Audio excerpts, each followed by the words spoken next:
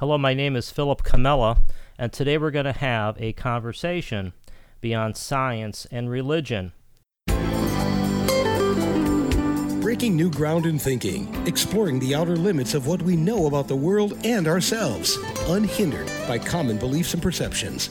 This is Conversations Beyond Science and Religion, taking on subjects from the Big Bang, the multiverse, and evolution to the supernatural and the new rising consciousness. This is where scientists, philosophers, New Agers, and spiritualists come together to discuss where this world may be heading. Now here's your host, lawyer, philosopher, and the author of The Collapse of Materialism, Philip Camella.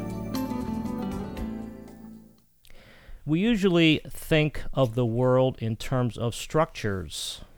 We have a science and religion structure, then we have something which I might summarize as a survival structure, and then of course we have entertainment.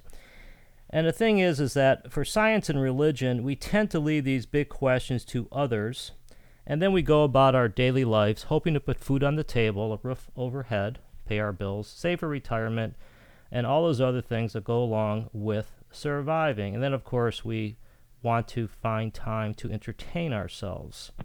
But the problem is that we only have one life to lead, and it's turning out that by not questioning the big structures, and that is science and religion, we may be putting our own survival in jeopardy. And this is not just our individual survival, but maybe our survival as a civilization. Going farther, it may be that much of what science and religion teaches us is wrong, and that we may have more potential than we think.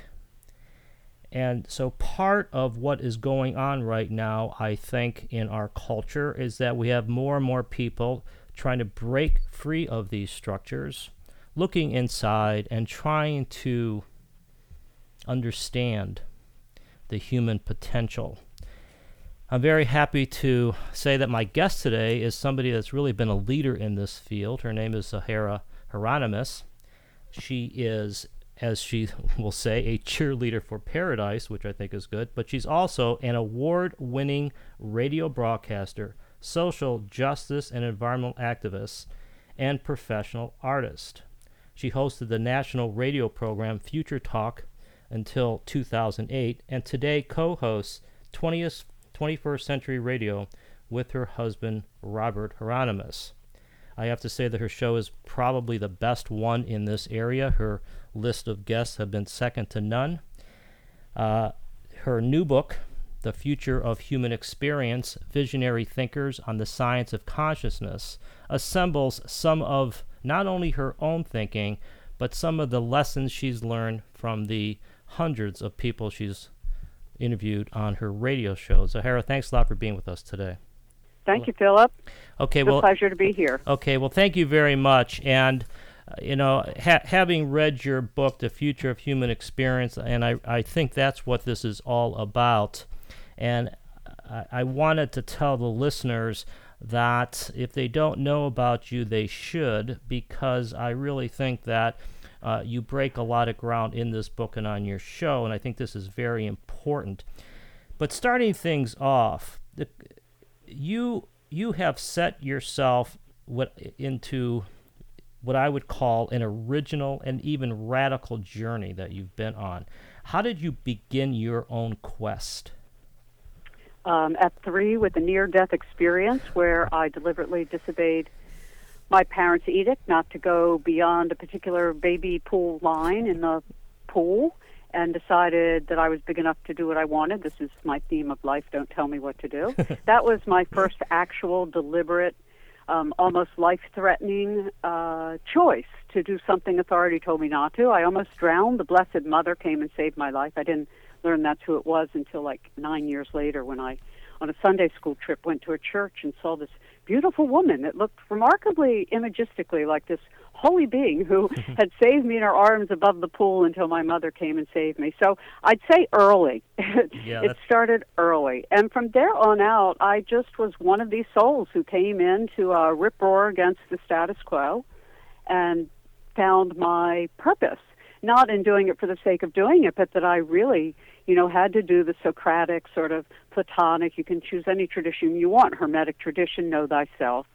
I believed that anything I needed to know or anybody else needed to know was available to us if we got quiet, if we listened to our intuition, and we followed the markers on the trail, the little synchronicities, the little beautiful happenstances, the meeting up with somebody who all of a sudden says exactly what you've been looking for, or a book falls off the shelf in a bookstore to exactly the thing you wanted to know, or you get off the highway because you had a hunch there was a big traffic jam, and you find out as you get off that, oh my God, you end up at a store where they sell these mammoth crystals that nobody has anymore. So those are all real life experiences. Everybody has them, all of us. Most of us don't pay attention to the universe trying to give us our truths.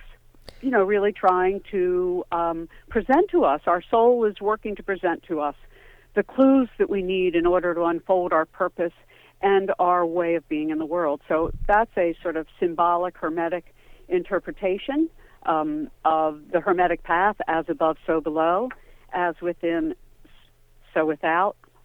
And when we actually take that as our own personal guidance system, our life opens up to a really beautiful mystery tour. We become a mystery to ourselves.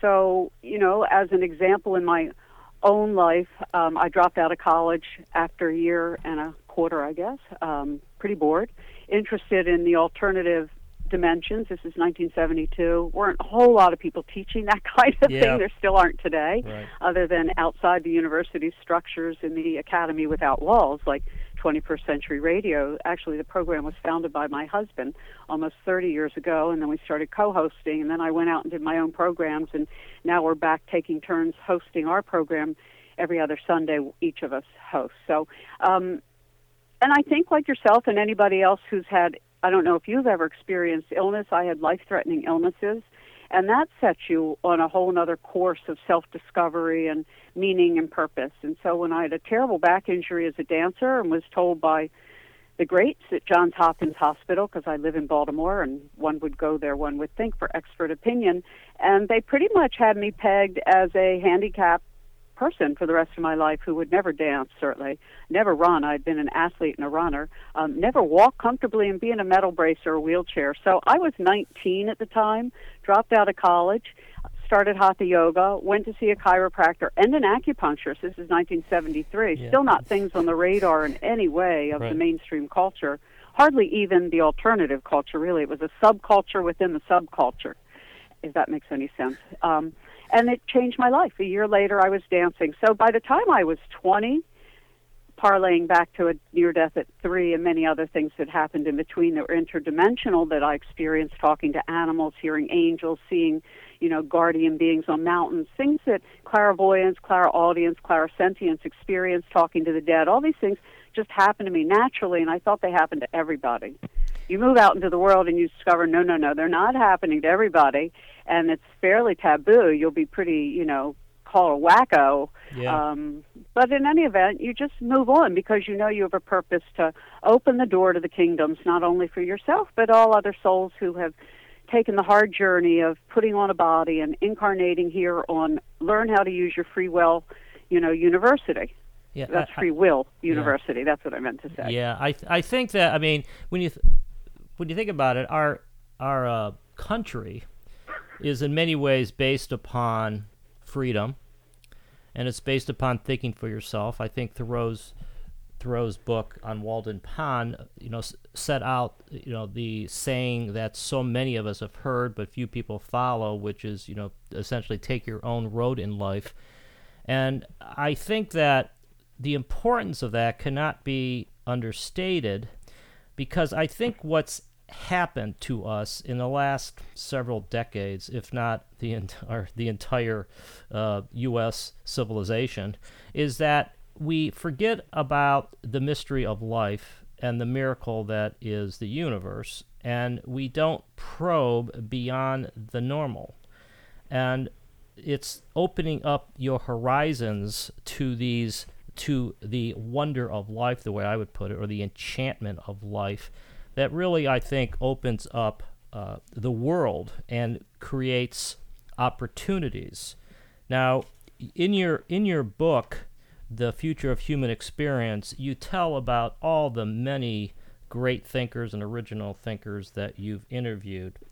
And we can't go through them all now, but I would like to have you talk about some of the main takeaways that you've gotten from your years of interviews. And it's a broad question, but I think it's important for us to talk about convergence, because I think that we need to converge. We need to center on the main themes if we're going to sell this to more people. I mean, so what themes have you picked up over the years that you think are going to stay with us for a while? Well, I think a primary one is an appreciation that we're multidimensional beings, that we're eternal souls whose consciousness is outside the constraints of time and space. That's a biggie for the Western world. Yeah. I think when I look at all the various fields that I've interviewed people from, whether it's geology or cryptozoology, hidden animals, or off-planet travel, or inner space journeying, or meditation, or laying on of hands, or near-death experience, or reincarnation, or before-life experience, whatever it is, it all points to the same thing, which is, A, the universal matrix is held together by love, the reality of affinity, the expression of inclusivity in our human experience of it emotionally. That love is the binding force and the wave, if you will, that all consciousness in all of creation is suspended in. The second part of that is an awareness, whether it's from physics or mystics or meditators or laboratory scientists or investigators of prayer, is that we are light beings having a material experience, but that we have creative potential and effective capacities to shape matter through word, thought, and action, obviously, but also through focused intention and attention.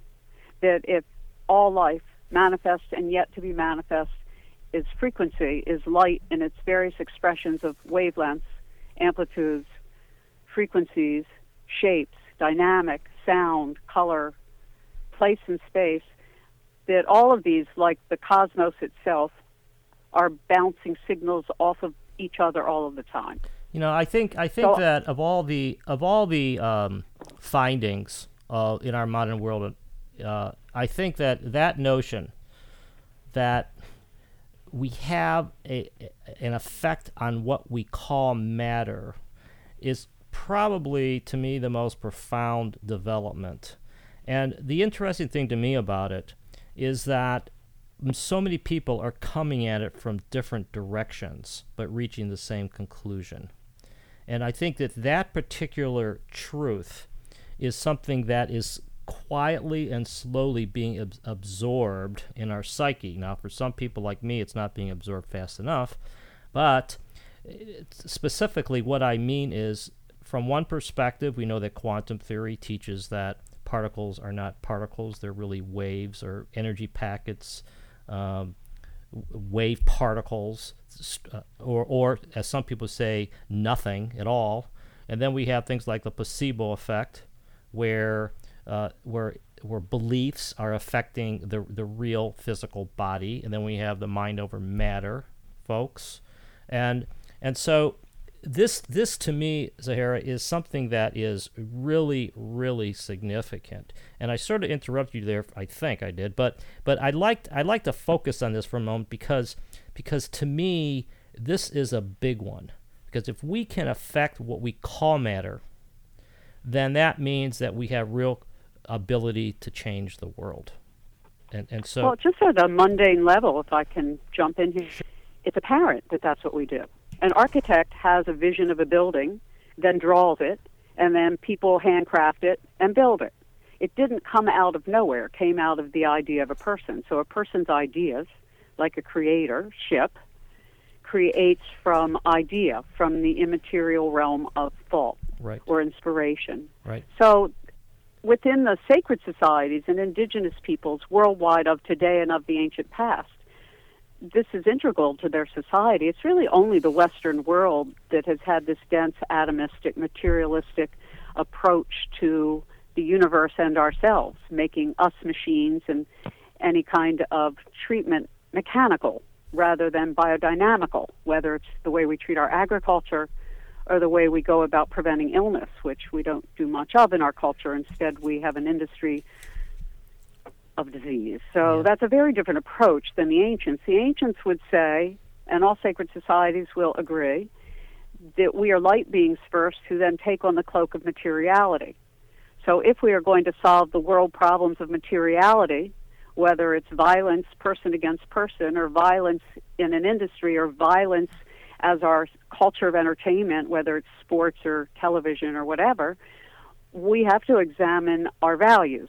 This is not esoteric. This is very mundane. Yeah. For people to believe that the answers are always somehow or other in this out there, heavenly, spiritual rendition, and that's the only place solutions come from, is silliness. The most basic of reverence will take us everywhere we need to go as a humanity. You don't even have to sit and meditate on that one.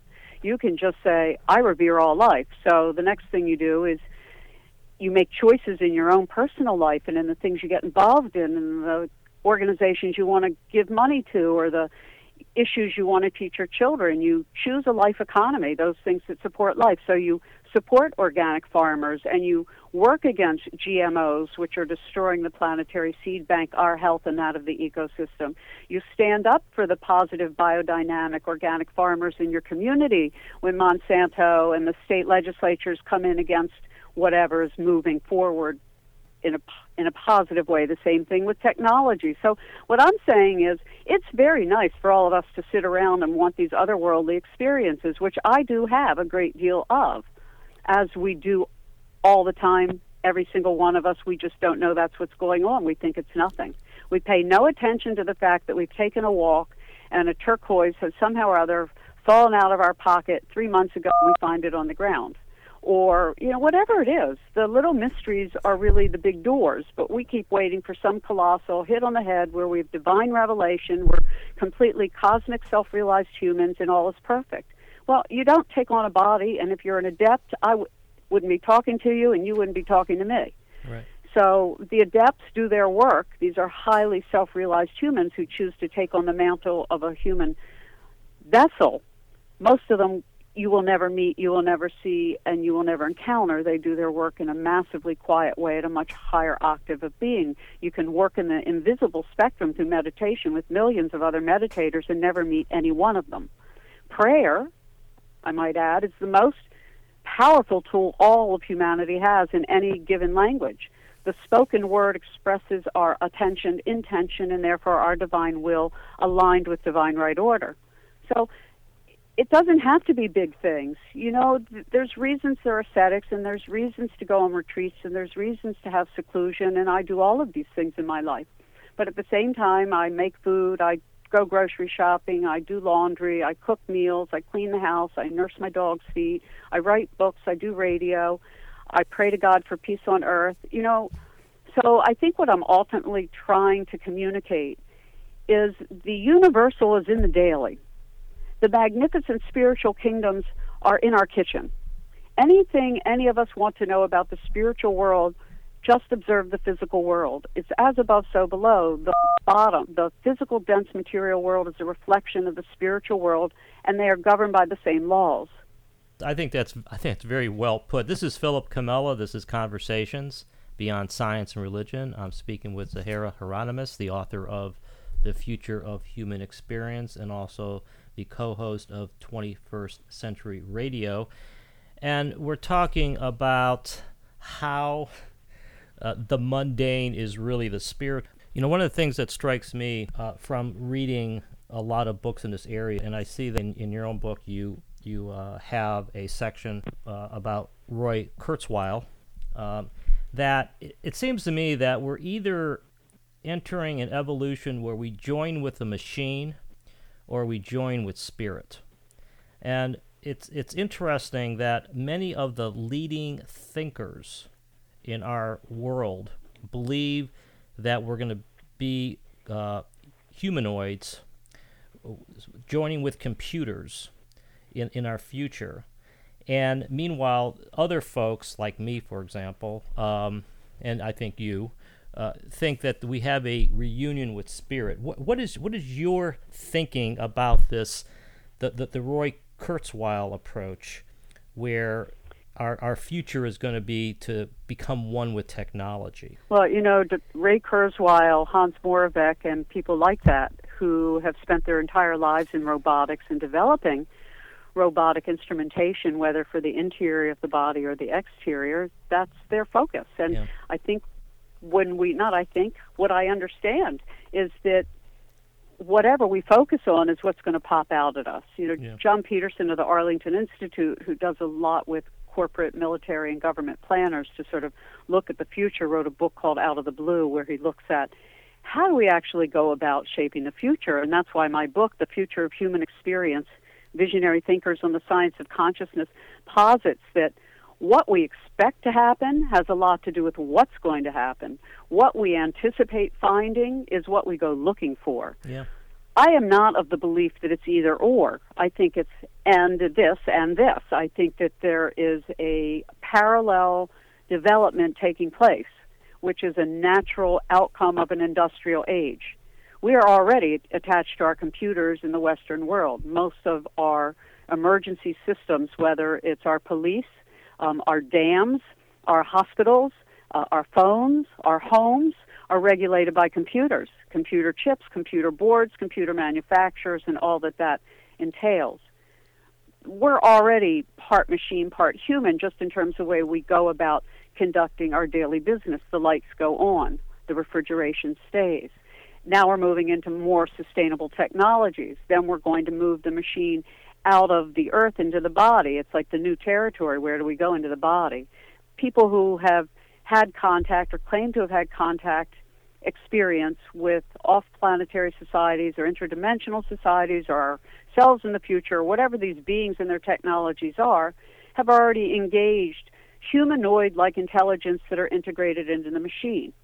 My perspective, however, is not that it's avoidable. I think this is a natural outgrowth of those who cling to materialism as the expression of divinity, is that it is not necessarily, it is sort of the bottom of the material rung and the highest you can do with the material world. That's the way I'd like to say it.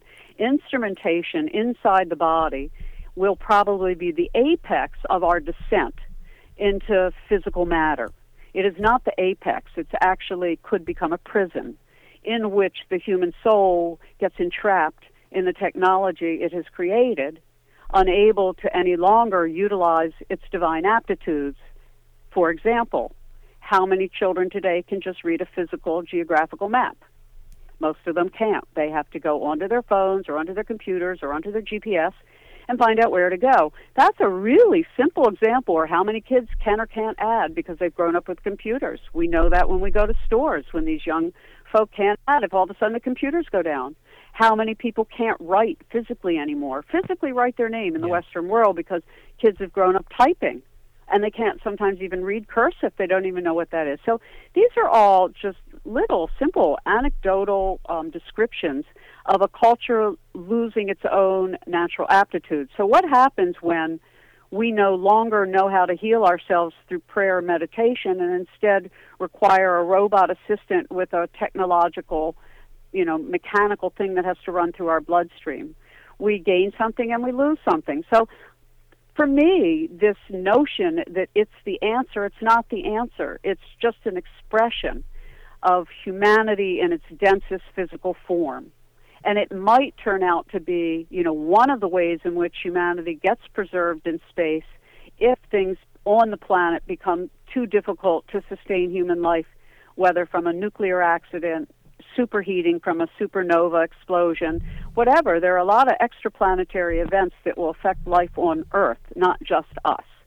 So I don't look at it as either or, Philip, and I don't think it's all evil. I just feel like it's the bottom of the bottom, which is the beginning of our ascent back into light. And so whether it's the Hindu, the Kabbalistic, the Native American, all traditions speak that we will eventually climb back up this ladder of light, no longer require the physicality we now know and call real, even though it's just one aspect of real and reality, and that then we won't even need the robots and the machines. So it could just be one of these leaping off points for some of humanity, and others will never go through this phase. I mean, look at the third world. Most of them don't even have running water. Yeah. So my concern, truthfully, is not about are robotics and evil, will we all become machines, will we lose the human soul, all possibilities.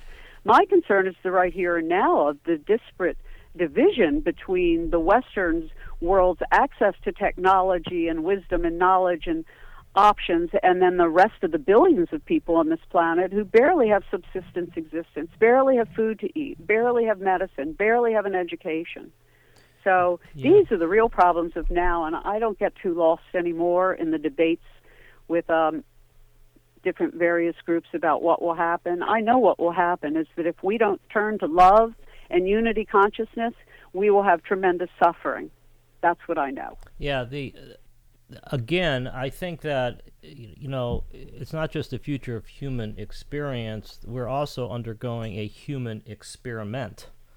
And I think that that's the way I look at it as well. And I think that is one of the points that you're making, which is that science itself is one long experiment. And because of the mastery of technology and because of the development of modern technology, we are looking to it to improve health and elongate our lifespans.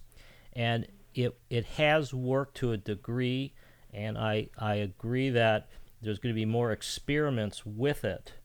My own view is that eventually the experiment fails and is proven to be inadequate. I also think that the problem with the over-reliance upon technology is that we lose responsibility for ourselves. We think that you just take a pill or you undergo some kind of surgical procedure and you're healthy. I do think that you have to heal the soul in order to heal the body. But your perspective... Can I jump in on that one? I don't think the soul needs healing. I think what happens is when we come down from our soul dominion of immateriality, which is an existence that has shape and place and association and school and all the things we have down here, comes down whole, actually, incarnates into a physical vessel in order to have certain experiences that it needs towards its path of becoming totally self-mastered.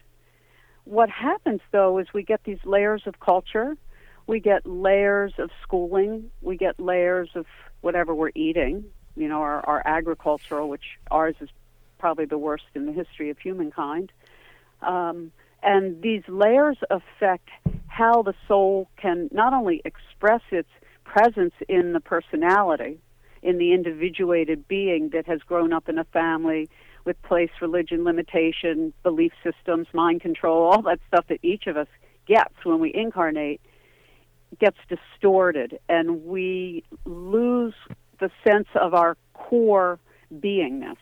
And instead we become fractals of ourself and lose sometimes that connectedness, which is why people who have near-death experiences or sometimes other altered state experiences come back feeling so whole, so loved, so confident that their path of service, whatever that service is the right choice and that their life makes sense to them. Like they found children who have had near-death experiences, for the most part, eat better than other children, are very drawn to service careers of any kind and in any way, have a much bigger picture about the purpose of love, reverence, and respect for the earth and all life on it.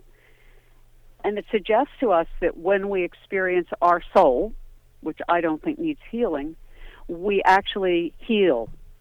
So it's more about the personality,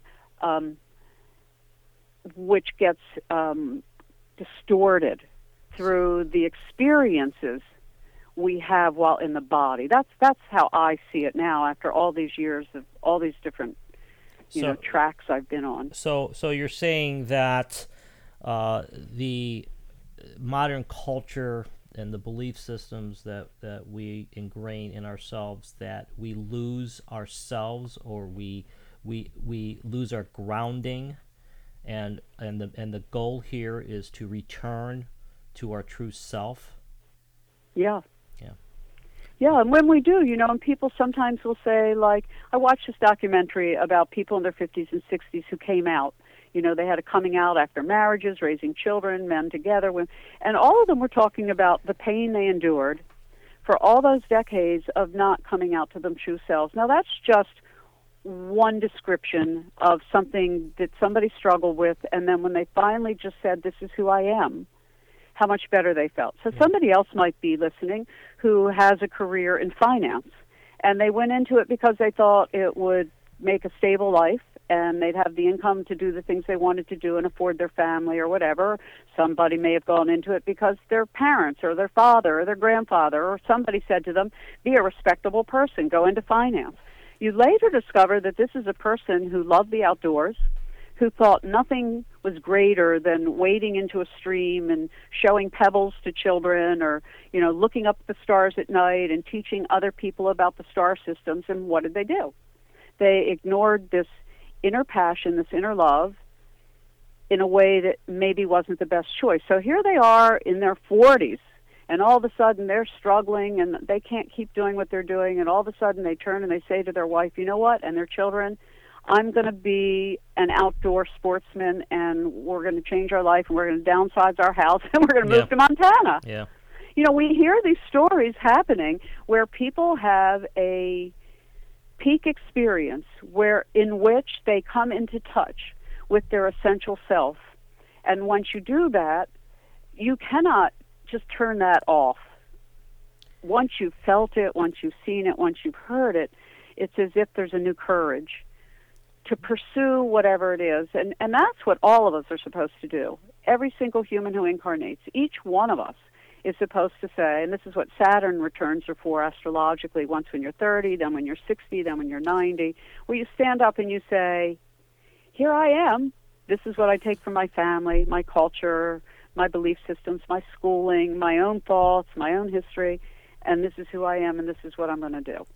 Yeah, and I think it can appear radically different from what you've done, but it really isn't. It's the inner that hasn't gotten a chance to be expressed in an outer way. Yeah, and this is I think is a truth that comes home to you the older you get, because it turns out that it may be true that we only have one life to lead, leaving aside reincarnation and various forms of afterlife, but to me, leaving aside, that's very cute. Yeah, I don't know. I don't know. I mean, I always tell people we have 100% confidence that we're sitting here now. Okay. Now, I have not. I'm asked sometimes about reincarnation. I haven't ruled it out, and I haven't ruled out an afterlife. But we know that we're here now, and it could be that this is the only chance we're going to get at this particular type of existence, and you might as well try to get it right here. Well, it might not be a height. It might be a depth. It might not be a height at all. Yeah. It might be a depth. It might be that where one learns the most is where it's most difficult to be. Yeah. No spiritual tradition speaks of incarnating as being a bliss ride. Every tradition speaks of it as being a workstation, where you come down to earth and you get into the classroom of using your free will to learn how to make choices. And the choices generally come down to two things. Either it's selfish or selfless. And generally it's a combination of the two. But a really selfish person becomes a killer. Yeah, yes. Anyway, so it's not so complicated. But I do want to say, Philip, to you, you are 100% sure that we're here now with one life, and I want to tell you that I'm 100% sure that we have reincarnation and afterlife and before life and interlife and universal life. So there, you don't have to worry anymore. Well, good.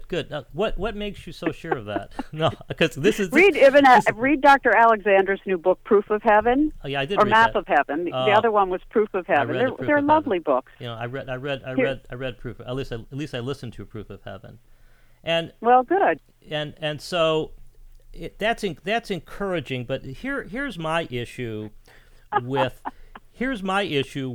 the spiritual. You know, this goes into some. Well, see, to me, it's not spiritual; it's scientific.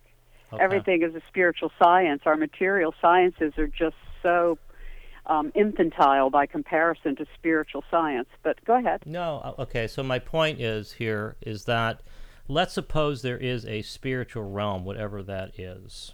Okay, and I don't really know what it would be. It conjures up. What if we call it a subtler realm than the dense material realm? What if we call it an energetic realm? Okay, energetic realm. Or a light realm. Okay, so the question would be: Are there beings in this realm? And if so, are they differentiated from each other? Yeah. Okay. Yeah, they are differentiated in the same way we're differentiated, but we're all working on the same thing, which is cosmic peace and interplanetary well-being. Right. And divine reverence for all of creation. I think that all planets, all societies, all trajectories, if you're on the side of evolution, I mean, our devolution, there is a centripetal spiral as well as a centrifugal one, and we go in and out of them, which is why we make sometimes good choices and sometimes bad choices. It's at the universal level, too, not just us. We're little microcosms, each one of us. Yes, of course, they're spiritual beings. Some of them are us. You know, who we don't have to come and manifest anymore. Some of them are other beings in other realms of guardianship where they have to stand over a mountain for 3,000 years, and that's the job they signed up for. We all sign up. I don't think there's anything that happens in the cosmos that isn't purposeful. Let's put it that way. Well, this is the point I was making, and that is that let's assume there's an energetic realm, spiritual realm, whatever you want to call it, and there's beings and they're differentiated. Those beings still have to get along with each other. Yeah. And so this is why to me that's the number one challenge we face. It doesn't matter what realm you're in, that you have to get along with each other, and you have to have something in common to agree upon. So this is, so I don't care. People think that, well, I'm going to go into an afterlife. I'm going to go into an energetic realm. Well, that's great, but you still have to have somebody else there, presumably, and you're still going to have to get along with him or her or whatever entities are there. And so I think that's why you use the word love, and I try to stay away from that term, even though I completely agree with you. Because I always have a hard time understanding what it means, but... Yeah, it's not romantic love. I'm not talking about romantic love. Yeah. I'm talking about a state of being, not just a feeling. Not a feeling based in affinity that, I'm attracted to this person, and who knows, we've probably been together before, and we'll probably be together in the future. But it's a practice. It's a state of being, and not all of us can maintain it all the time, though everybody works at this, which is to be inclusive. You know, to think of in each of our situation what elevates the whole. And that doesn't always mean that everybody gets to do what they want or that you give everybody what they ask you for. It means evaluating each situation you're in and trying to determine what action can you take, not what action can somebody else take, what action can you take that will elevate the situation, both for the person doing the asking, the other people it might affect, yourself. And this can be from what you're going to buy at the grocery store to, whether you have 3 children and each are asking for a loan, and you have to decide, well, which one really needs it and whose need is greatest and for what reasons, or which one is working the hardest and deserves the help and the other is just loafing. All these things are real things that come up in everybody's lives. In family life, in life at the workplace, somebody, cheats, at doing something and blames somebody else. Well, do you tell on them, or do you talk to them and get them to actually admit to the group that they were the ones? So these are the issues of how does each one of us try not to contribute to more suffering. and to more hardship for anybody, ourselves, the people around us, the strangers we think about, what we give our life energy to.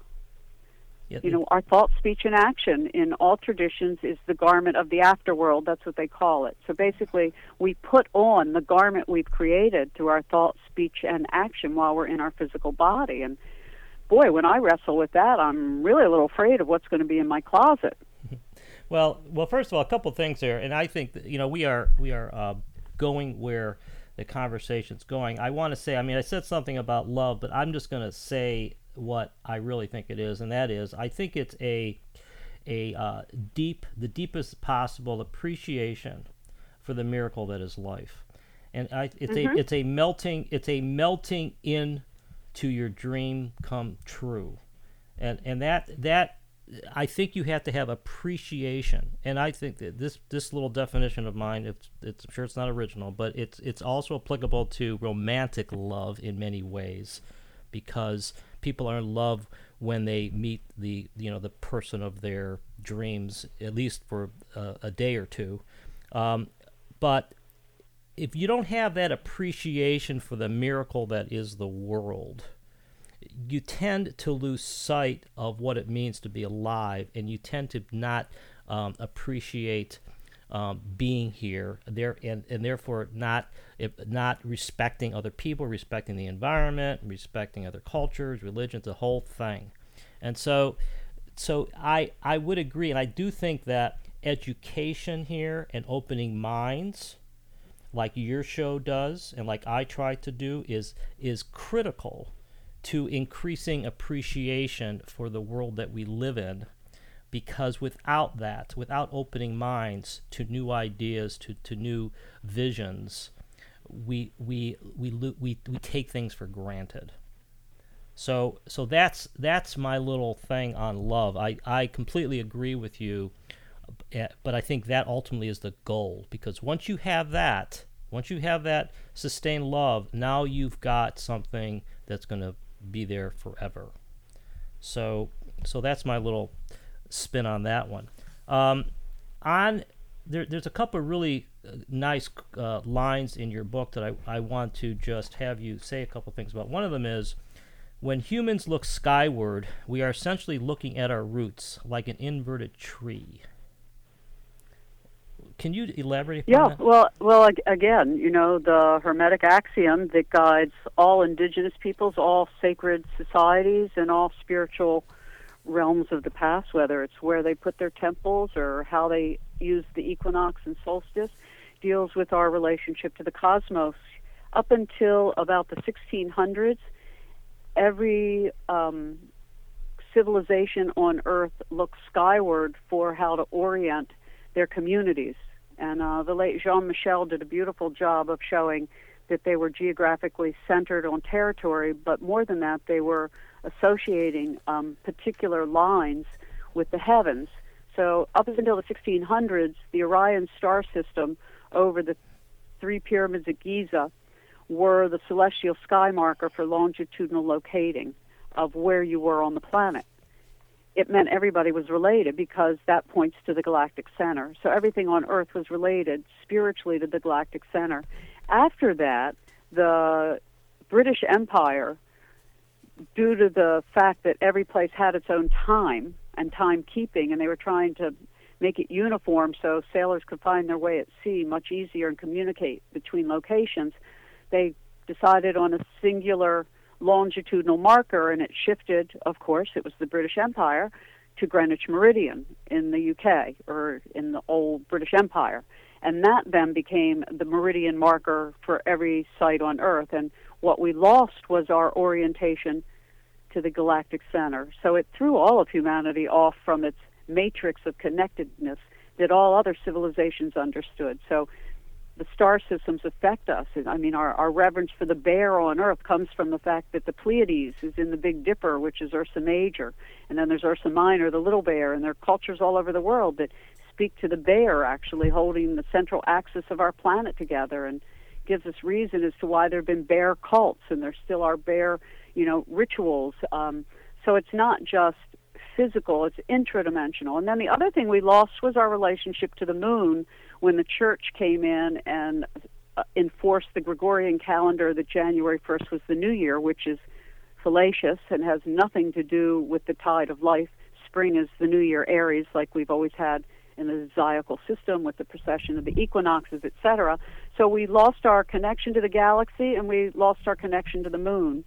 And in doing so, we really lost our sense of being part of something much, much larger than just our individual planetary lives that are very short. Yeah, and the beauty here, and when you were talking, and when I read part of your book, I think of Emerson's line about how parts of speech are metaphors because the entire world is a metaphor of the human mind. And and I think that we get more in touch with the universe when we view it as part of ourselves. And my big complaint about the modern scientific approach or the materialistic approach is that it separates the universe from ourselves.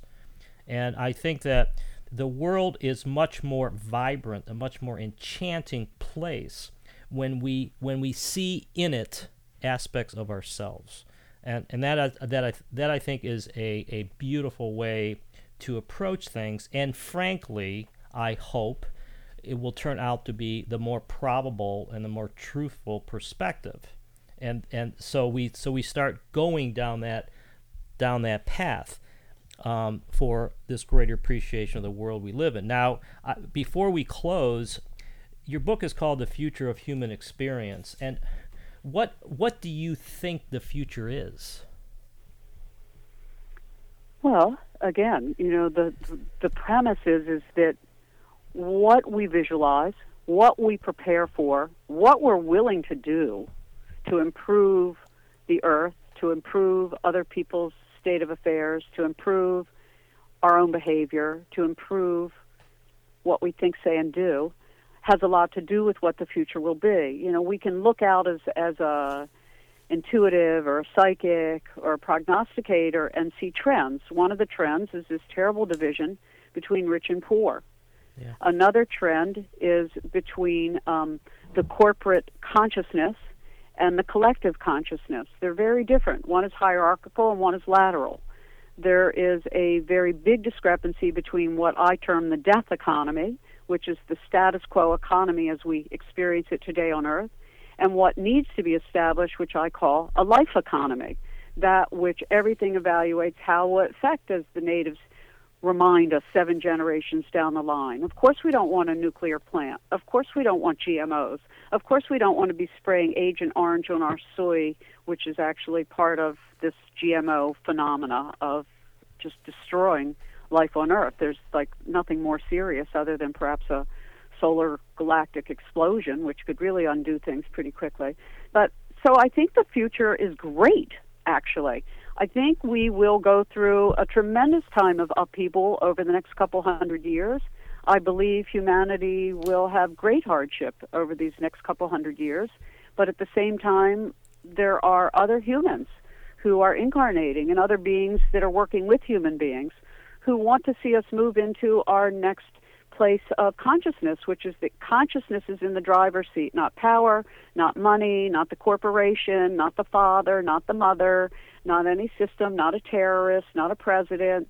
We ourselves, our consciousness is in the driver's seat. So to me, Philip, the most important thing for the future is for people to discover their stealth power of non-local consciousness, which means being able to see at a distance, be able to communicate with your loved ones at a distance, be able to intuit whatever it is you need or are looking for right where you're sitting, that we become our own teachers because we open our hearts and minds up to the universe that is always sharing with us that which we want to know. Because the truth is, the answer is in the question. If all of us learn to ask the right questions, we'll get far different answers. Most of the time, we're asking the same old questions we've always asked. Who am I? What am I? What am I going to do? Versus, how can I be of service? That's a different question than what am I? I'm a human becoming like everybody else. So it's always going to be a little different. but how can I be of service in a greater way? How can I be of help to my neighborhood? It's a different question when you ask, how can I be of service on the earth versus what am I going to get? Yeah. It reminds me of that saying. I forget who it was who said that service is joy was the last part of the quote. But after going through, the revelation, know thyself, and understanding that you're one with creation and one with the spirit, united consciousness. It's not, my own view is it's not going to do much good to just sit under that tree and dwell on that. Right. Service, exactly. And this is, I think, what makes you unique is that you go beyond the individual revelation to understanding and knowing that it's through service and it's through, as I would say, making it practical, that real progress would obtain. What do you think about through helping others? Right. Through service is what we're all here to do, and nobody gets out of it, even if they think they're out of it. Right. And like I like to joke, it's all of us together, or it's all of us together. Yeah. Well, we may think we're choosing these things, but there's no choice. It is all of us together, and it is all of us together. Yeah. Well, the way I put it, and it's a similar thing. We are living in a manually operated universe, whether we think so or not. Many of us think it's on autopilot, that it just is it's whirling away on its own, and things happen the way they happen. But it is manually operated. So when you give up control, when you let other people make decisions, when you let the pharmaceutical companies tell you what drugs to take and how to cure illnesses and how to find ultimate truth and all this kind of stuff, then you have given up control.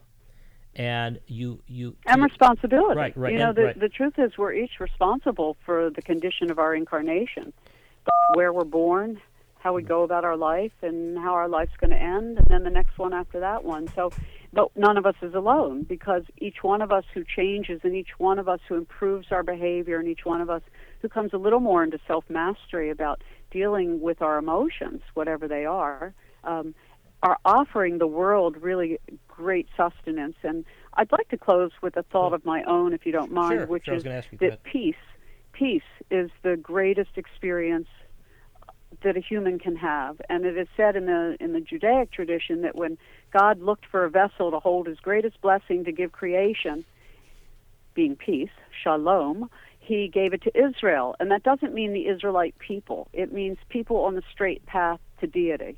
Israel's the straight path to God or to El, and then there's all kinds of debates about what that means. But to me, it's not so important what it means traditionally. It's a roadmap. It's telling each one of us that work towards coming into self-mastery as a co-creator, because we are all godlike beings and made in the image and in the methodologies that the Creator uses in these different realms of the material and the energetic and the mental and, higher than that, that we also are learning these things.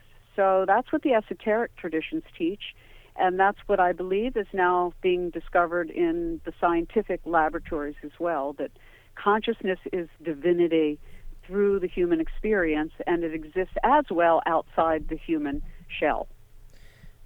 And the beauty of that approach, and this is my last word, I think the beauty of this approach, where you understand that consciousness is at the center, is that once you get there isn't going to be any change. It will only become more true. And that I think is something we need, Zahara. We need this unifying principle after all the experiments are run, after all the tests are over, that we realize that we are in control, and it's our responsibility to bring about peace, which I completely agree with, and we have to have something that we can agree upon. We have to have these deep ideas, this deep idea that we can agree upon. And if science, or whatever we're calling it, moves towards this position where quantum theories is already at, that consciousness is at the root, then that to me means there is hope, and that we will someday experience the full potential of what it means to be human and what it means to live in this miraculous universe. So I agree with you. I think the end of the story is paradise, yes, which is where the story starts. So right. if the end is enwrapped or enshrouded or in the beginning, which I believe it is, the end of the story is going to be really good. We have a lot of work ahead of us, and the most important thing is to try to take care of each other in even the smallest ways possible, which can just be a smile, a glance, a prayer, a positive thought, a peaceful ending. That all these things are really important. They're not just little details. They add up to the universal reality that we all are experiencing, because we don't just have the world happening to us, we're happening to the world. And it's a much better mindset. And this is where I think even the doubters have to come to. It's a much more positive mindset to take this approach, where we are in a state of co-creation. We are gods in disguise, and assume that is true and carry on your life as if it is true, rather than imagine that we are only descendants of bacteria with no hope. So, Hera, I want to thank you very much for your time. It's been an invigorating conversation, as I guess I suspected it might be. Your radio show is 21st... It's called 21st Century Radio. Everybody can go to www.21stcenturyradio.com. We are live out of the Baltimore WCBM radio area, but we also archive all of our programs, almost 30 years of it now, online for free. Not all 30 years are online, but a good bulk of it. And again, www.21stcenturyradio.com. And thanks a lot. This is Philip Comella. This is Conversations Beyond Science and Religion. We'll see you next week. Take care. You've been listening to Conversations Beyond Science and Religion, hosted by Philip Comella. To find out more about Philip and his book, The Collapse of Materialism, visit thecollapseofmaterialism.com.